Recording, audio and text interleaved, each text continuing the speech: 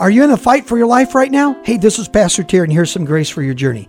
There's no doubt that as believers, we're not immune or insulated from fights and struggles. You know them well. I know them well. We get it. But the time is coming when the entire earth is going to be at war with itself.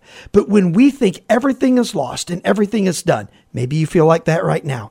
Listen to what Jesus says in Matthew 24. And then they will see the Son of Man coming on the clouds of heaven with power and great glory. Look up, because your redemption is coming.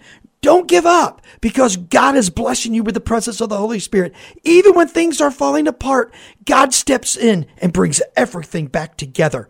Seek the Lord, and you will find strength for the journey and unbelievable grace for this part of the journey, even today. Thank you so much for listening to this edition of the Grace for Your Journey podcast. I pray that it has been a blessing and an encouragement to you. Pass it around if you think it would help somebody. And we look forward to you dropping by again for another episode of the Grace for Your Journey podcast.